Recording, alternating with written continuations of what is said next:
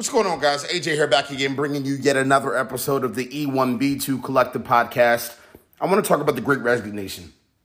Now, I want to talk about the Great Resignation because not that it's a hot topic, not because it's something that a lot of people are inquiring, perspectives and thoughts around, because I'm becoming more educated around it. And because I think an employee's first mindset, operationally, tactically, policy-wise, accountability-wise, could really help. And let's just call it what it is. People are leaving companies at scale, and what's interesting, through the Great Depression and through other things that we thought COVID was going to bring, folks were getting laid off, folks were getting fired, folks were not able to feed their families, and the government had to step in.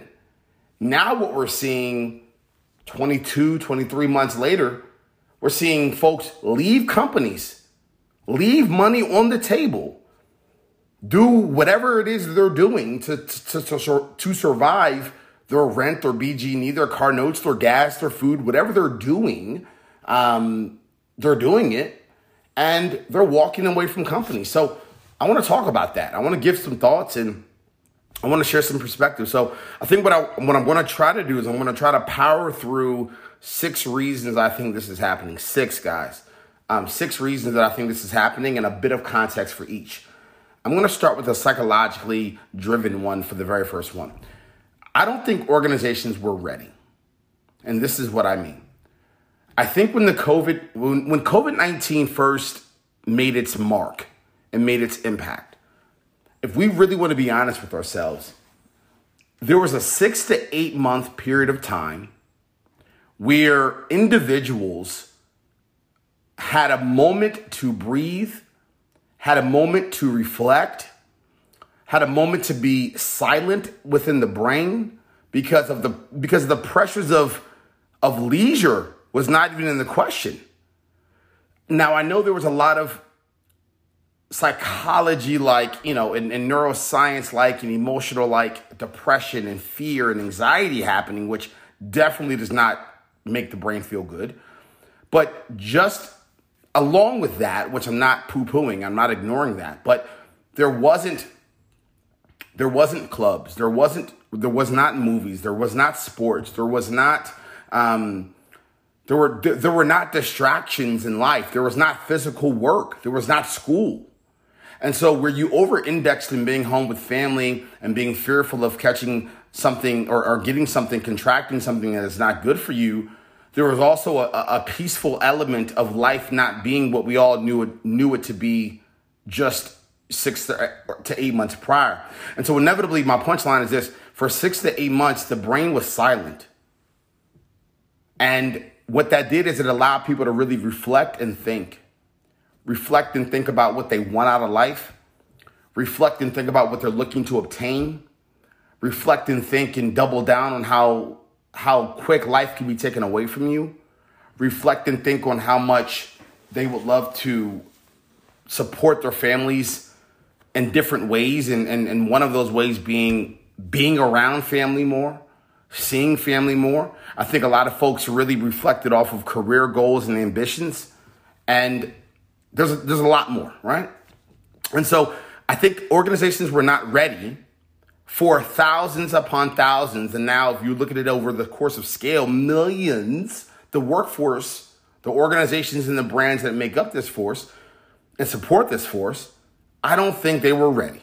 I don't think a CFO, a COO, a head of people, managers, leaders, founders, CEOs, I don't think we were ready to deal with thousands, quite literally thousands of human beings waking up, being quote unquote woke, and realizing what they were looking to obtain and have and experience in life that may be different than what it was 6 to 8 months prior.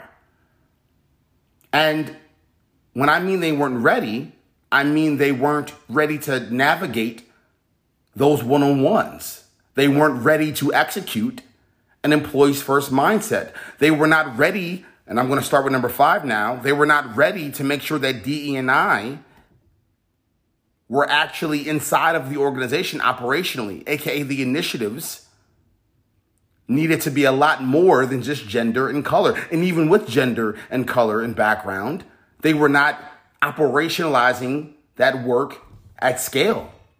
And so when with the combination of the Black Lives Matter movement and George Floyd and COVID all turning into this big clusterfuck of a tornado, organizations did not have the metal beams of the orgs, the operational workings and frameworks to support that storm. They were not operationally ready. So that's number 1 and 2 right there. They weren't ready for a mass amount of human beings to be psychologically peaceful and safe and really think about what they want their future to look like long term and how those things needed to be talked about and strategized against. Because if you literally have 150 people in your organization within a 6-month period of time come to you and say they want to do something radically different with their career or with their finances or what type of support they need or the way that they're working needs to be different due to certain personal perspectives, organizations do not have the trainings and the managers and the leadership to react to that. And then again, DE&I was not even a part of the operational fabrics. Number 4, employees were not feeling appreciated. Quite literally. There were certain divisions inside of organizations that were literally bending over backwards, learning a new skill, applying that skill, and doing work at scale. And organizations were not doing a good job of, at the most simple level, showing their employees through actions, not through words, not through internal comms at a macro level of emails and pat on the backs, but by true operational elements. If you have folks working late, doubling down on how much extra you're paying them. If you have folks risking their literal lives, giving them the power to, communicate how they wanted the workflow to go, communicate how they wanted the experience physically in that moment to go so that they would feel safe and comfortable. You were putting them in these boxes. You were giving them very little space to navigate flexibility. So they were feeling unappreciated. Number 3, they were feeling like managers were falling short of what a manager should be in this moment. Managers were not being trained around employee preferences. Managers were not being trained around how to retain their team members, around understanding their team members and putting an employees first mindset on. Managers were not trained on having the tough conversations and fostering a personal relationship with folks during the George Floyd situations, doing the different complexities and nuances of the perspectives that many folks had as it pertained to COVID-19 and the policies that would come after. Managers were not trained on how to really support personal growth in a contextual manner. Managers were not trained of how to recognize and celebrate team members contextual to the way they wanted to be, recognizing the fact that folks needed to be celebrated, folks needed to be appreciated because every other part of their life was so dormant and so odd and so sad and weird and confusing. And at times, their work was all they could hold on to. And finally, managers were not trained on how to give more candid and caring feedback when it came to performance and being flexible when it came to performance reviews during this time. I know of organizations, including my own, that did not even give a shit about the performance in a micro level during these tough moments. Who am I to judge why your partnership design or your sales numbers are down and you're my number one guy? Who am I to judge when you're an African-American male and you're dealing with the George Floyd situation and so many other things COVID related that your performance is dropping? Who am I to judge? Who am I to think of that in a business first, mindset? Who am I to judge? Who am I to not provide flexibility within that structure? Who am I to not appreciate and support you more and give you what you needed? Last two things. I apologize. Companies were not providing the flexibility employees needed. Straight up. All of this could have been solved and could still be solved with an employees first mindset. Go directly to your employees and say, here's what we define as flexibility. You tell us how you define flexibility. You tell us what you need when it comes to flexibility. You tell us how we can support you on a one-on-one level and teaching our managers that are managing 8 or 12 people to be managing those one-on-one experiences. And then over time, as we aggregate and look at the data across the org, you as an entire employee base of 500, you tell us how we need to react and live into flexibility. And what flexibility means for you and how it looks and what it shows up like operationally and tactically.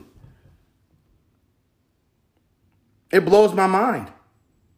It blows my mind how we're not asking about working days and hours as we switched into a remote first environment. My fiance and her friends are first and second and third year teachers. Why weren't the teachers, and I mean this quite literally, why weren't the teachers at the front doorsteps of the overall workflow structures, timing structures, execution structures that every single teacher would execute against? And what I mean by that is, why weren't teachers in charge of the way that their days went operationally when supporting those children, behind the scenes, teaching styles, class formats? Why weren't the teachers at stewarding that strategy? Why were we not letting employees decide location? Still today, I don't understand. What is there to question? Do not worry about your neighbor business or company. When I think about retention, I think about the people I have now. I'm about to get married, guys. I'm not thinking about my recruiting strategy of the next girl. I'm doing every single tactic and best practice proactively to make sure I retain my woman now and forever. Why aren't we looking at our employees that way? I'm being totally serious. Why are we not looking at our employees that way? And so I'm really, really struggling with organizations that are not understanding how to go about even the COVID-19 policies now. Contextualize it to your organization, period, point blank. If you have 47 people in your company, allow each one of those 47 to tell you exactly to the T how they want to experience work at your organization. As long as they are getting tactical, black and white things that are connected to the financial metrics of the organization living and growing, which every single competent, responsible employee will. That's another thing. Let me just say this. It really chaps my ass where companies are fearful that productivity is going to drop. Listen, dude, if you don't have 47 employees that are mature and accountable enough to support you in the structuring and strategizing of how they're going to get work done that they know need to get done, so that the financial engine can keep moving, if they're not responsible and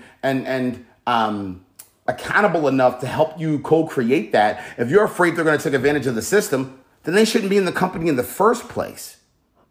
How is that for an aha moment? So back to the punchline.